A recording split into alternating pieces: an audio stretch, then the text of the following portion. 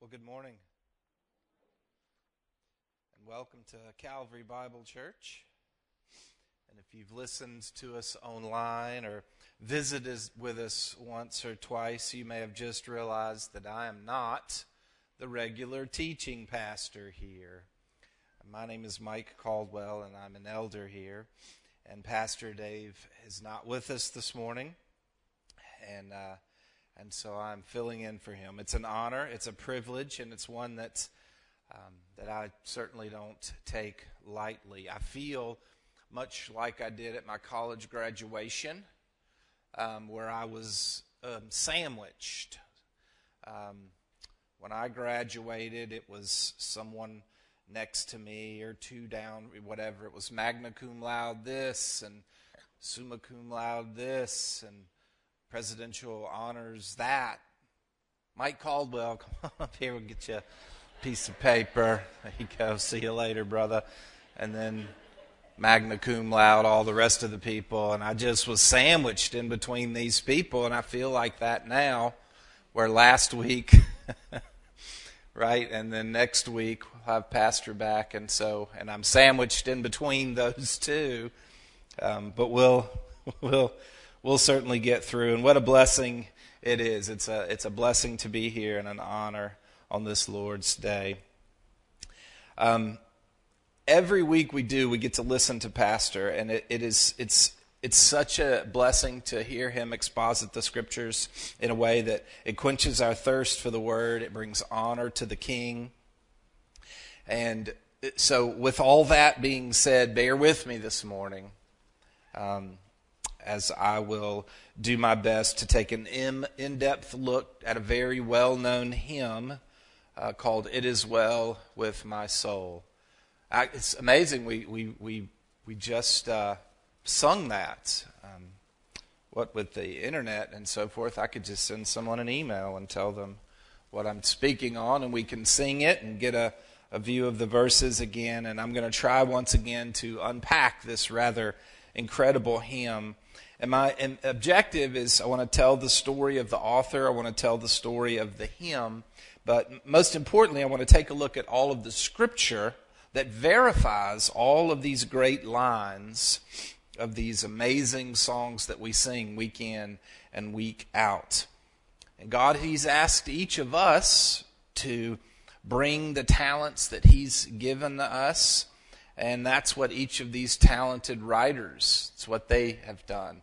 They have brought the talents that they have. They've written these incredible hymns, and now, all these years later, we still sing them. And our objective is clearly we want to magnify the King, not the authors, but we want to come together this morning and see where is Christ exalted in these great hymns. And that lyric is just incredible. 1 Peter 4:10 and 11 says, "As each has received a gift, use it to serve one another as good stewards of God's varied grace. Whoever speaks, as one who speaks oracles of God. Whoever serves, as one who serves by the strength that God supplies, in order that in everything God may be glorified through Christ Jesus. To Him belong glory and dominion forever and ever. Amen." Being believers in Jesus and well-versed in the Scriptures, it's easy to see where the lines in these hymns come from. The songs were written with these verses in mind.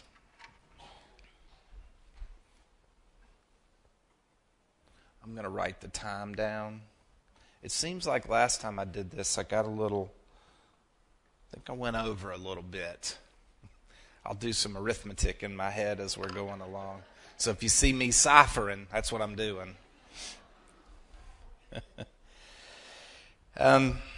So anyway, I've said this before, but it bears repeating. I love music. I just do. I think that it's so important in a worship service, as well as just regularly doing life. We sing or we hum all the time, and this great theology that we sing and hum together It's set to music. It's set to rhyme. And what a great way to remember some of the doctrine that we believe. Music, it shows up in Scripture, as we well know. And because of that, we sing it, and we sing it every Sunday. In fact, what Tommy read this morning in Psalm 100, serve the Lord with gladness. Come into his presence with singing. And we do. We come into his presence with singing. We exit with singing. We get in our cars. We drive away. We're singing. We're always singing. And what are we singing? But we're singing these incredible truths that magnify our King.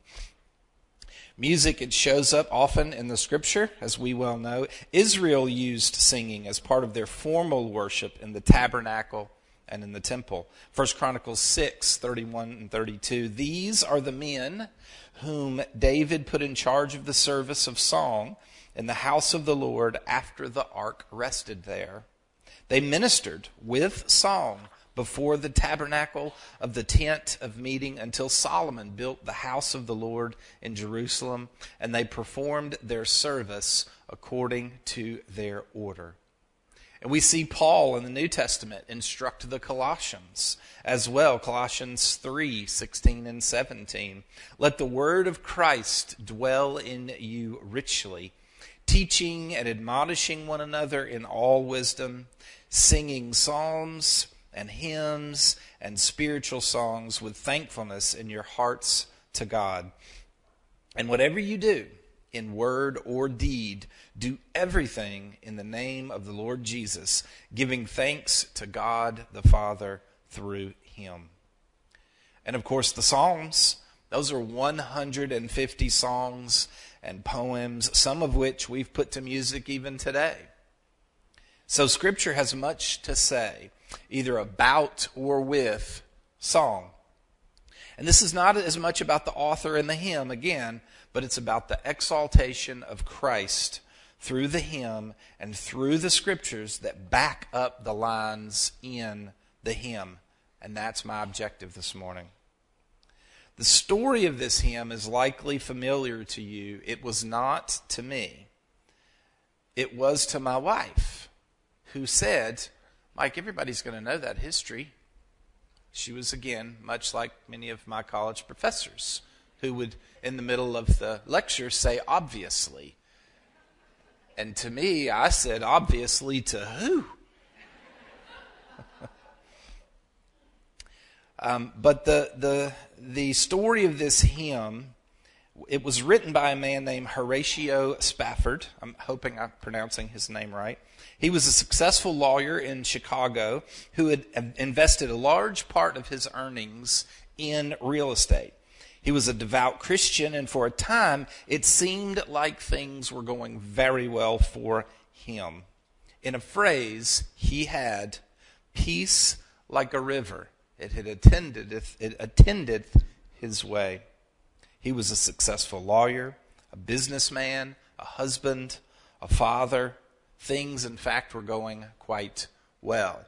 Many of y'all, things are going quite well. Is that okay? Can I do that? I know Pastor doesn't like it when we do that. But yes, I would be thirsty. But in 1870, a series of events began to turn his life in the other direction. Horatio and his wife, Anna's only son, Horatio Jr., died. He died of scarlet fever, and he was only 4 years old. The following year, while still mourning the loss of their son, every single one of his real estate investments were lost in the Great Chicago Fire. But the bad news continued. Sometime later, knowing that the events of the past year had taken a toll on his family, he decided to take a vacation to England. And shortly before they were to set sail, he had some business that came up and he needed to take care of it. So he decided to stay behind and catch up with them later. So he was going to be delayed on going on this trip, but he persuaded his wife and his girls to go ahead, knowing that he would be along shortly. In November of 1873, on the trip there, the ship his family had boarded collided with another ship. It sank, and it killed 226 passengers, including his 4 daughters. Several days later, when the survivors had reached shore, he received a brief 6-word telegram from his wife. "Saved alone, what shall I do?" So he did as any of us would do. He boarded a ship and headed to England to be with his wife. On the trip there, getting close to the spot where the ship sunk and his daughters had perished, the captain pointed out the place where the ship went down. And according to Bertha Spafford Vester, that's a daughter that he had who was born after all of the tragedy here, her father wrote, "It is well with my soul while on this journey." And in these short verses, you can hear his heart and you can hear his belief in the Creator of the universe. And don't we do that when tragedy strikes? We seem to dig a little deeper for some reason. Verse 1, "When peace like a river attendeth my way, when sorrows like sea billows roll, whatever my lot, thou hast taught me to say, it is well with my soul." There are times in our life that are better than others, and there are times that are worse. But during the good times or the bad, whatever my lot, if you are a believer in Jesus, we still praise him. And so often we praise him in song. And I know I do. It's so easy to sing his praises in the good times, and we should. Our lives are not always difficult. We have to admit this. In fact, in the country that we live in now, we have it incredibly good right now. Might not be as good as we would like, and hopefully it'll get better, but we're still very different from the rest of the world. I did a little internet research. In 2021, the World Watch List reveals that persecution is extremely high on the continent of Africa, where 1 in 6 Christians in Africa endure faith-based discrimination and violence. This one got me. In Nigeria alone, 10 Christians a day are murdered on average due to their love for Jesus. Being discovered as a Christian in North Korea, we all know, that can be a death sentence. If you aren't killed instantly, you'll be taken to a labor camp as a political criminal. These inhumane prisons have horrific conditions, and few believers make it out alive. Everyone in your family will share the same punishment. Again, how easy it is to praise him when things are going good, right? But when I look back on all of the good things that have happened in my life, I think how easy it has been to praise him. I don't even know where to start.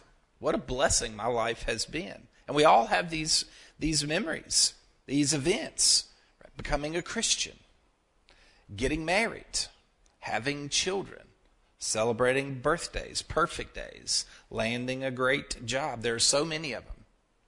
Almost 2 years ago, I was able, with major help from a lot of my extended family, meaning they paid for most of it. That's what that means. We were able to take our family to Chicago, and we saw the sights and the attractions. We went to a Cubs ball game, and in fact, we ate enough pizza that I think we started to smell like pepperoni. I remember sitting in my seat in the sunshine on a perfect weather day with my girls, with Red, beside us. We're at Wrigley Field, and I think the place is just magical. The crowd comes alive as the Cubs in the later innings begin to make a little comeback, and they beat the Braves. And I remember just sitting there with a smile on my face, knowing that the cancer was still in front of me, but thanking God for the opportunity to experience this with my girls, with my amazing wife. And these are the times when we praise Him, and it's so easy. And there are so many more, and you have them too. We all do. We all do. So count your blessings, goes the phrase. 1 Thessalonians 5:16 and 18 says, rejoice always. Pray without ceasing. Give thanks in all circumstances, for this is the will of God in Christ Jesus for you. And it's so easy, again, to do this when peace, like a river, attendeth my way. But when sorrows, like sea billows, roll, well, we better have something to hang on to, or we're going to get tossed out of the boat. Paul says we are to rejoice always. Give thanks in all circumstances. Not some, and he doesn't even say most. He says all.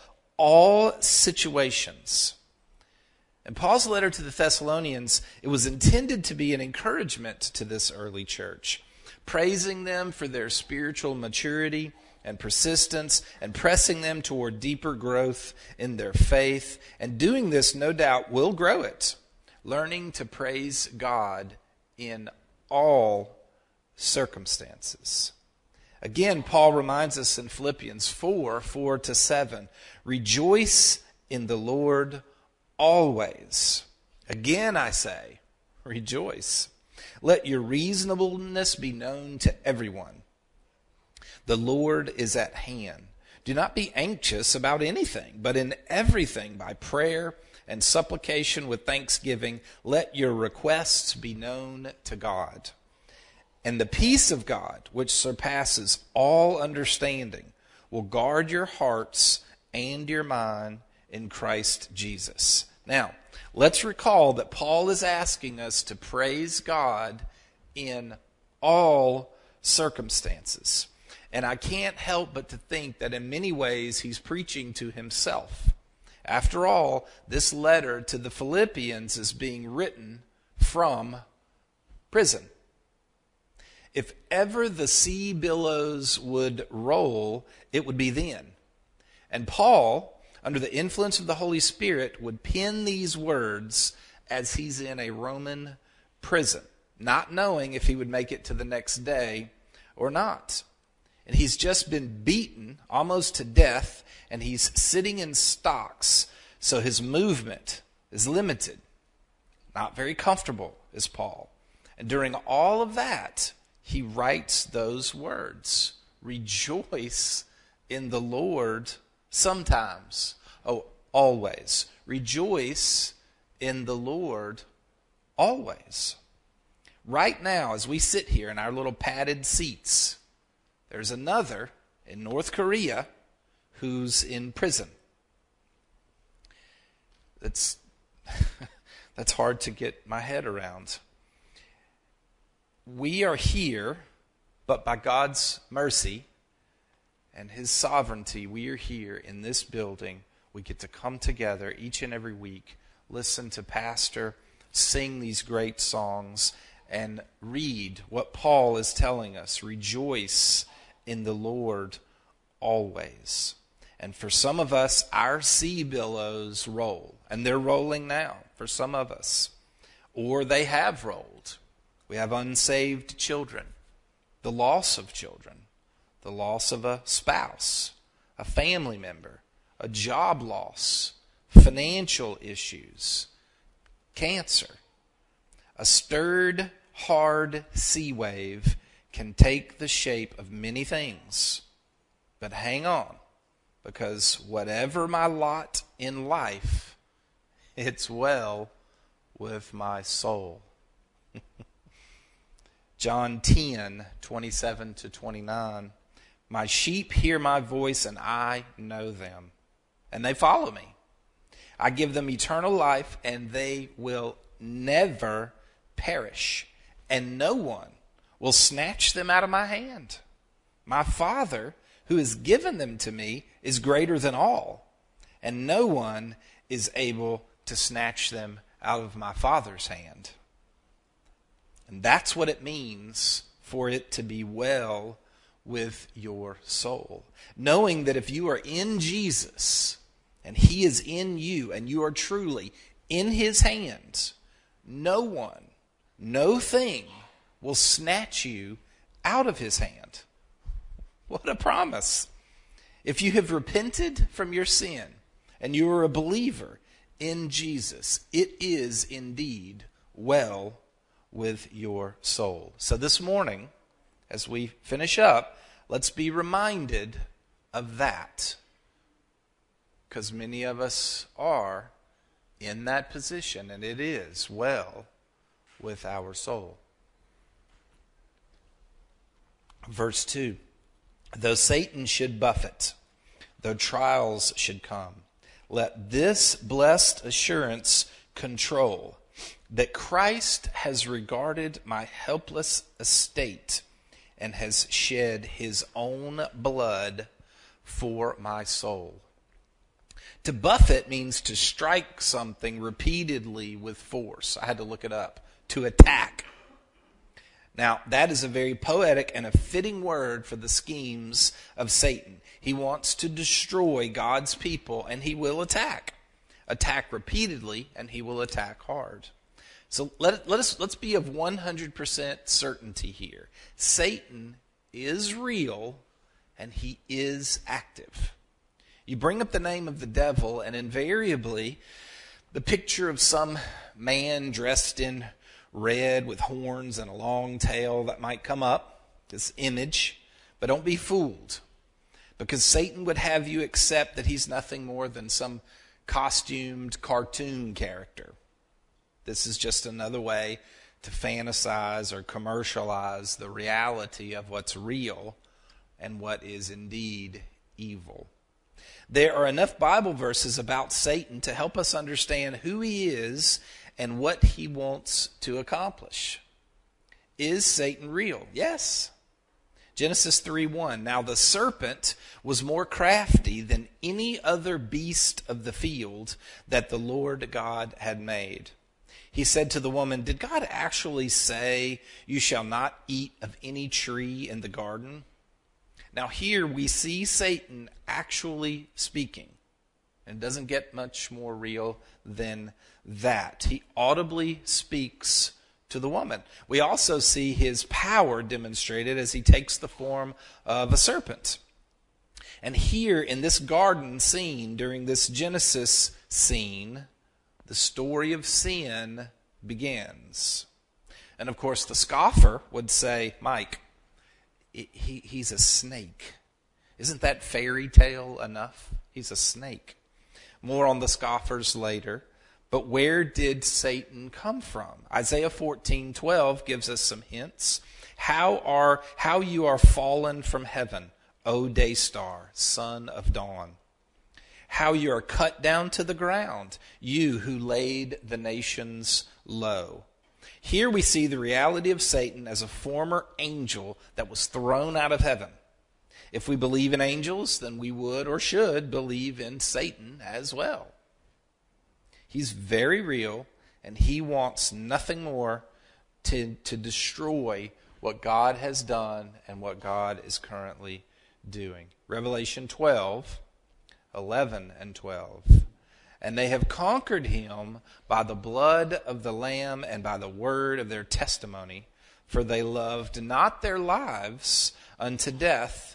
Therefore, rejoice, O heavens, and you who dwell in them. But woe to you, O earth and sea, for the devil has come down to you in great wrath, because he knows that his time is short.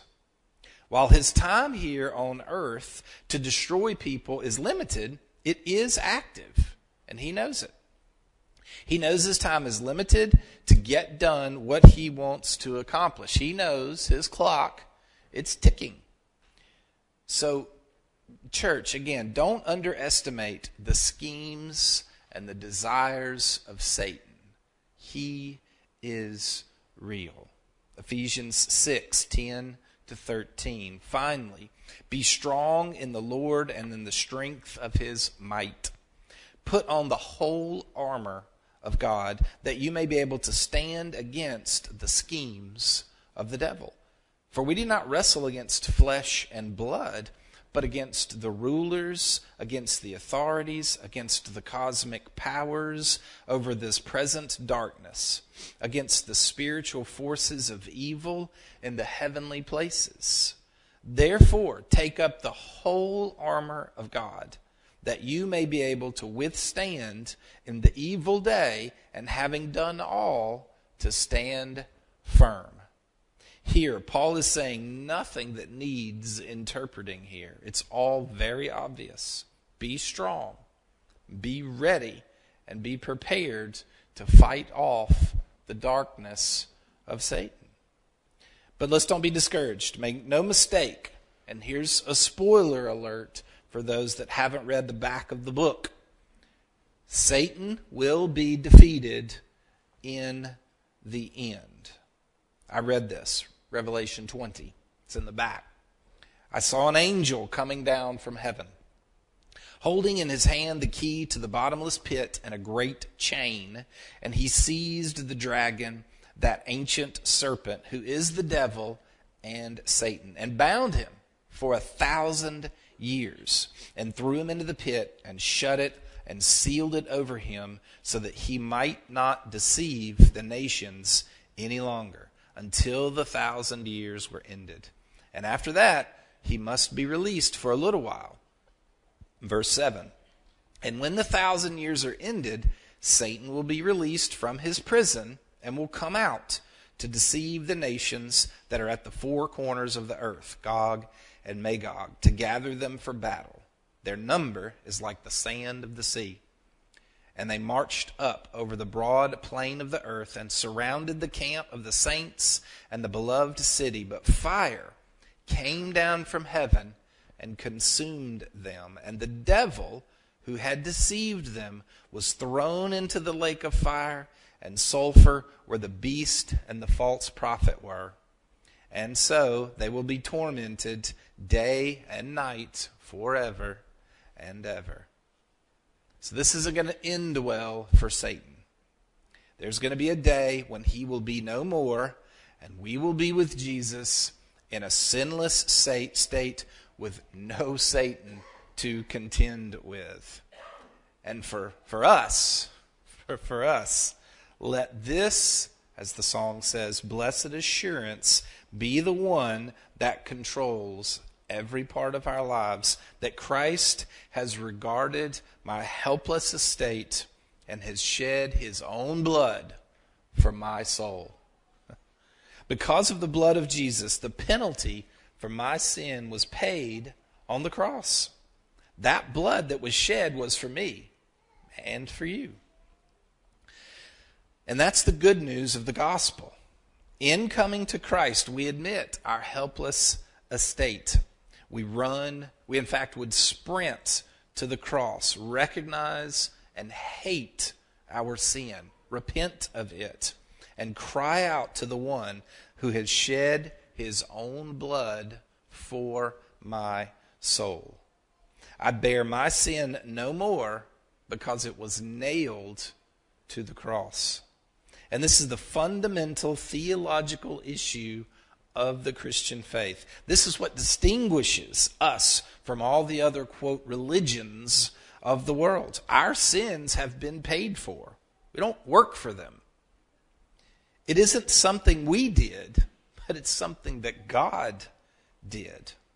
Horatio, in a second, he calls this fact that we're talking about, he calls this fact bliss and a glorious thought. Let's meditate for a bit on that thought. Paul thought on this very often and includes it in almost all of his writing. Colossians 2:13 and 14. And you, who were dead in your trespasses and the uncircumcision of your flesh, God made alive together with him, having forgiven us all our trespasses, by canceling the record of debt that stood against us with its legal demands. This he set it aside, nailing it to the cross. That's our promise. We were dead in our sins, but through the blood of Christ that was spilled for us, spilled on the ground below the cross that Jesus was nailed to, that blood is the blood that paid our debt record before the King and the Creator of the universe. That sin was indeed nailed to the cross. These hymns, right? I mean, and we sing them all the time. And if we sing them and really, really sing them and really focus on the words, these are the verses that come out to us, that come to our minds. We think of these things and we think of these tremendous promises. And why that just doesn't move many of us to tears, I don't know. That's a tough one. Colossians 2. And you who were dead, verse 3 rather, Verse 3. My sin, oh, the bliss of this glorious thought. My sin, not in part, he says, but the whole, is nailed to the cross, and I bear it no more. Praise the Lord, O my soul.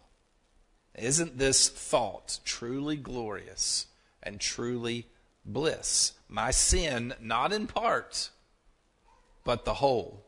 Every bit of my sin. The sins from our pathetic pasts that we might still weep over from time to time.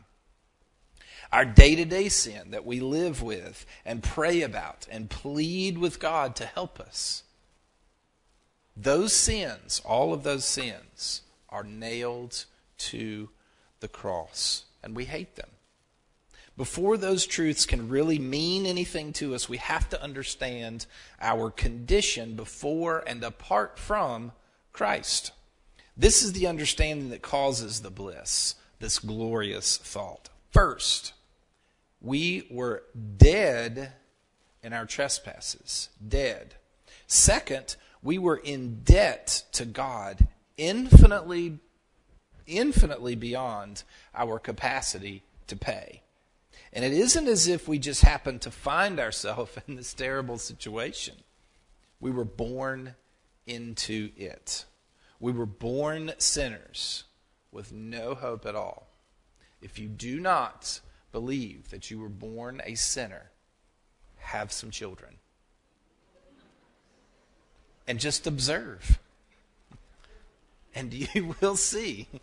You will see. Psalm 51, 3-5. For I know my transgressions, and my sin is ever before me. Against you, you only have I sinned and done what is evil in your sight, so that you may be justified in your words and blameless in your judgment. And here it is. Behold, I was brought forth in iniquity, and in sin did my mother conceive me. You are a born sinner. You're brought forth in iniquity, and you have to come to grips with this. You are not a good person. And I know we want to think of ourselves this way, right? But we are not. I don't care how many times you helped little old Miss so-and-so cross the road or help her to her car. You are not a good person. And you will stand in front of a just God one day, and you better have someone there with you who will say, I paid his fine. He's good. You don't want to pay that fine on your own. But thanks be to Christ alone. If you are a Christian, your fine has been paid. Listen to the passion of Paul's pen and his voice. This thought is bliss. It's truly a glorious thought. He's pleading with the church in Ephesus and here today. Hear me, he's saying. Hear this glorious thought, Ephesians 2. And you were dead in the trespasses and sins in which you once walked, following the course of this world, following the prince of the power of the air, the spirit that is now at work in the sons of disobedience, among whom we all once lived in the passions of our flesh, carrying out the desires of the body and the mind, and were by nature children of wrath, like the rest of mankind. But God, being rich in mercy, because of the great love with which he loved us, even when we were dead in our trespasses, made us alive together with Christ. By grace you have been saved, and raised us up with him, and seated us with him in the heavenly places in Christ Jesus, so that in the coming ages he might show the immeasurable riches of his grace in kindness towards us in Christ Jesus. For by grace you have been saved through faith, and this is not your own doing.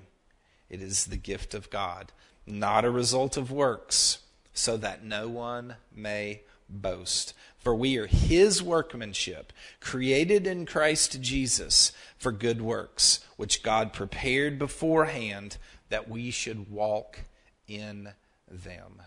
Notice in that passage, you did nothing.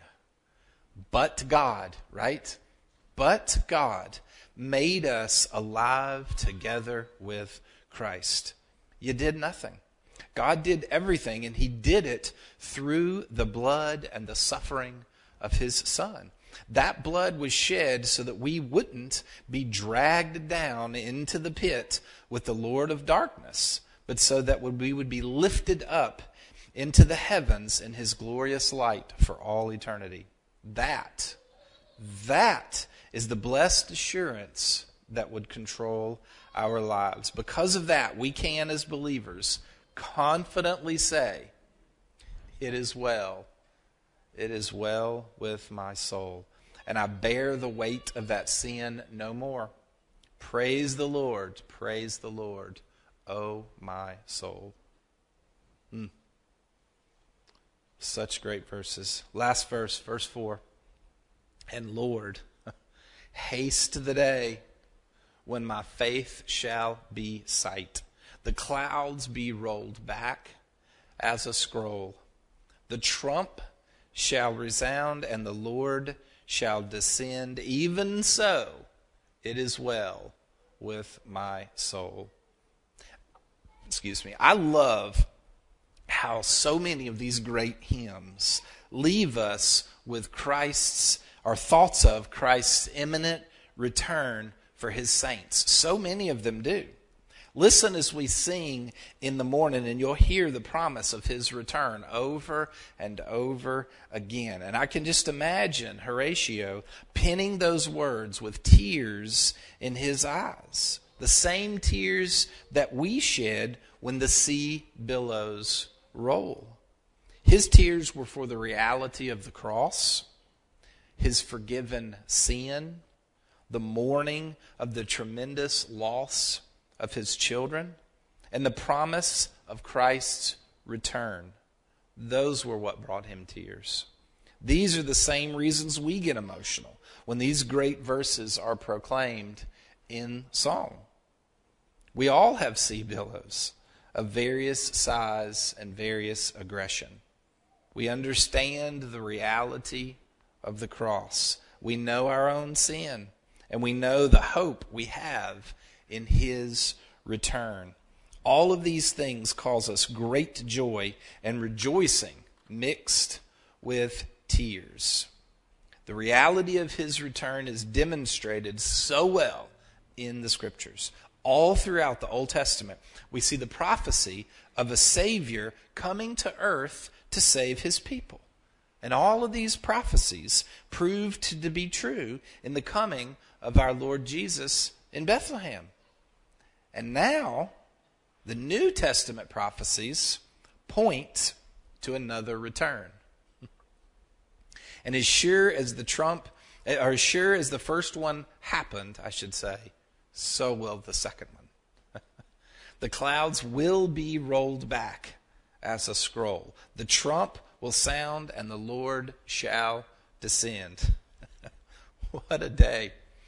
Horatio, he says, even so, as believers, we're ready. And even if he returned right now, that's okay, because it is well. But a day of fear and trembling for some.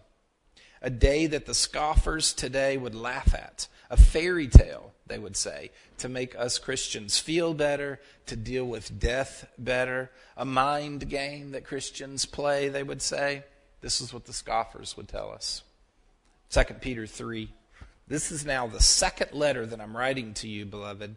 In both of them, I'm stirring up your sincere mind by way of reminder that you should remember the predictions of the holy prophets and the commandment of the Lord and Savior through your apostles, knowing this, first of all, that scoffers will come in the last days with scoffing, following their own sinful desires. They will say, where's the promise of his coming?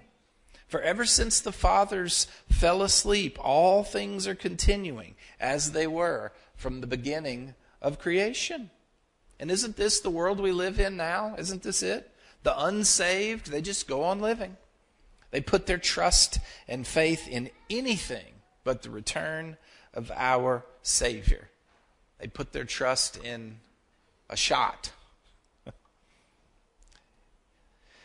We are laughed at many times. We're mocked, we're laughed at for believing such a thing. Ridiculous to those that God has not revealed truth to. 2 Peter 3, 5-9 continues, for they deliberately overlook this fact, that the heavens existed long ago, and the earth was formed out of water and through water by the word of God, and that by means of these the world that then existed was deluged with water and perished.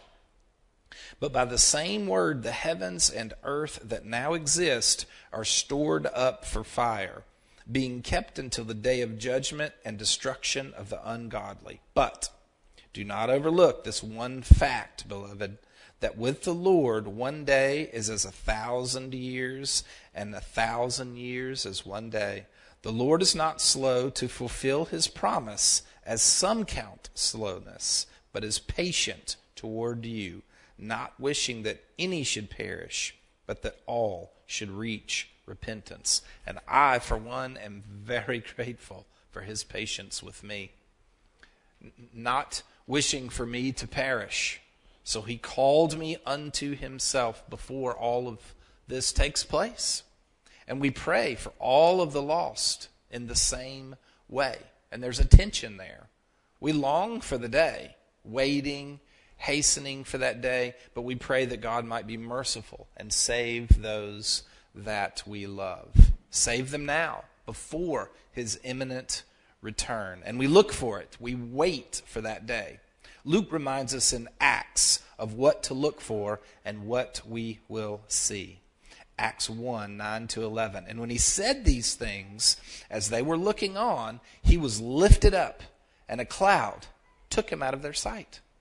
And while they were gazing into heaven, as he went, behold, 2 men stood by them in white robes, and said, Men of Galilee, why do you stand looking into heaven? This Jesus, who was taken up from you into heaven, will come in the same way as you saw him go into heaven. Can you imagine what that looked like? I love to imagine that scene, as well as the descension of our Savior to take us into heaven for all of eternity. Listen to this description, 1 Thessalonians 4. But we do not want you to be uninformed, brothers, about those who are asleep, that you may not grieve as others do, who have no hope. For since we believe that Jesus died and rose again, even so, through Jesus, God will bring with him those who have fallen asleep. For this we declare to you by a word from the Lord, that we who are alive, who are left until the coming of the Lord, will not precede those who have fallen asleep. For the Lord himself will descend from heaven with a cry of command and the voice of an archangel and with the sound of the trumpet of God. And the dead in Christ will rise first. Then we who are alive, who are left, will be caught up together with them in the clouds to meet the Lord in the air. And so we will always be with the Lord. Therefore, encourage one another with these words.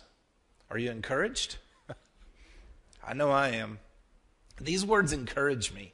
When I read them in Scripture, when I sing them in song, we have faith that all of this is going to happen. It's what you and I, it's what we put our hope in.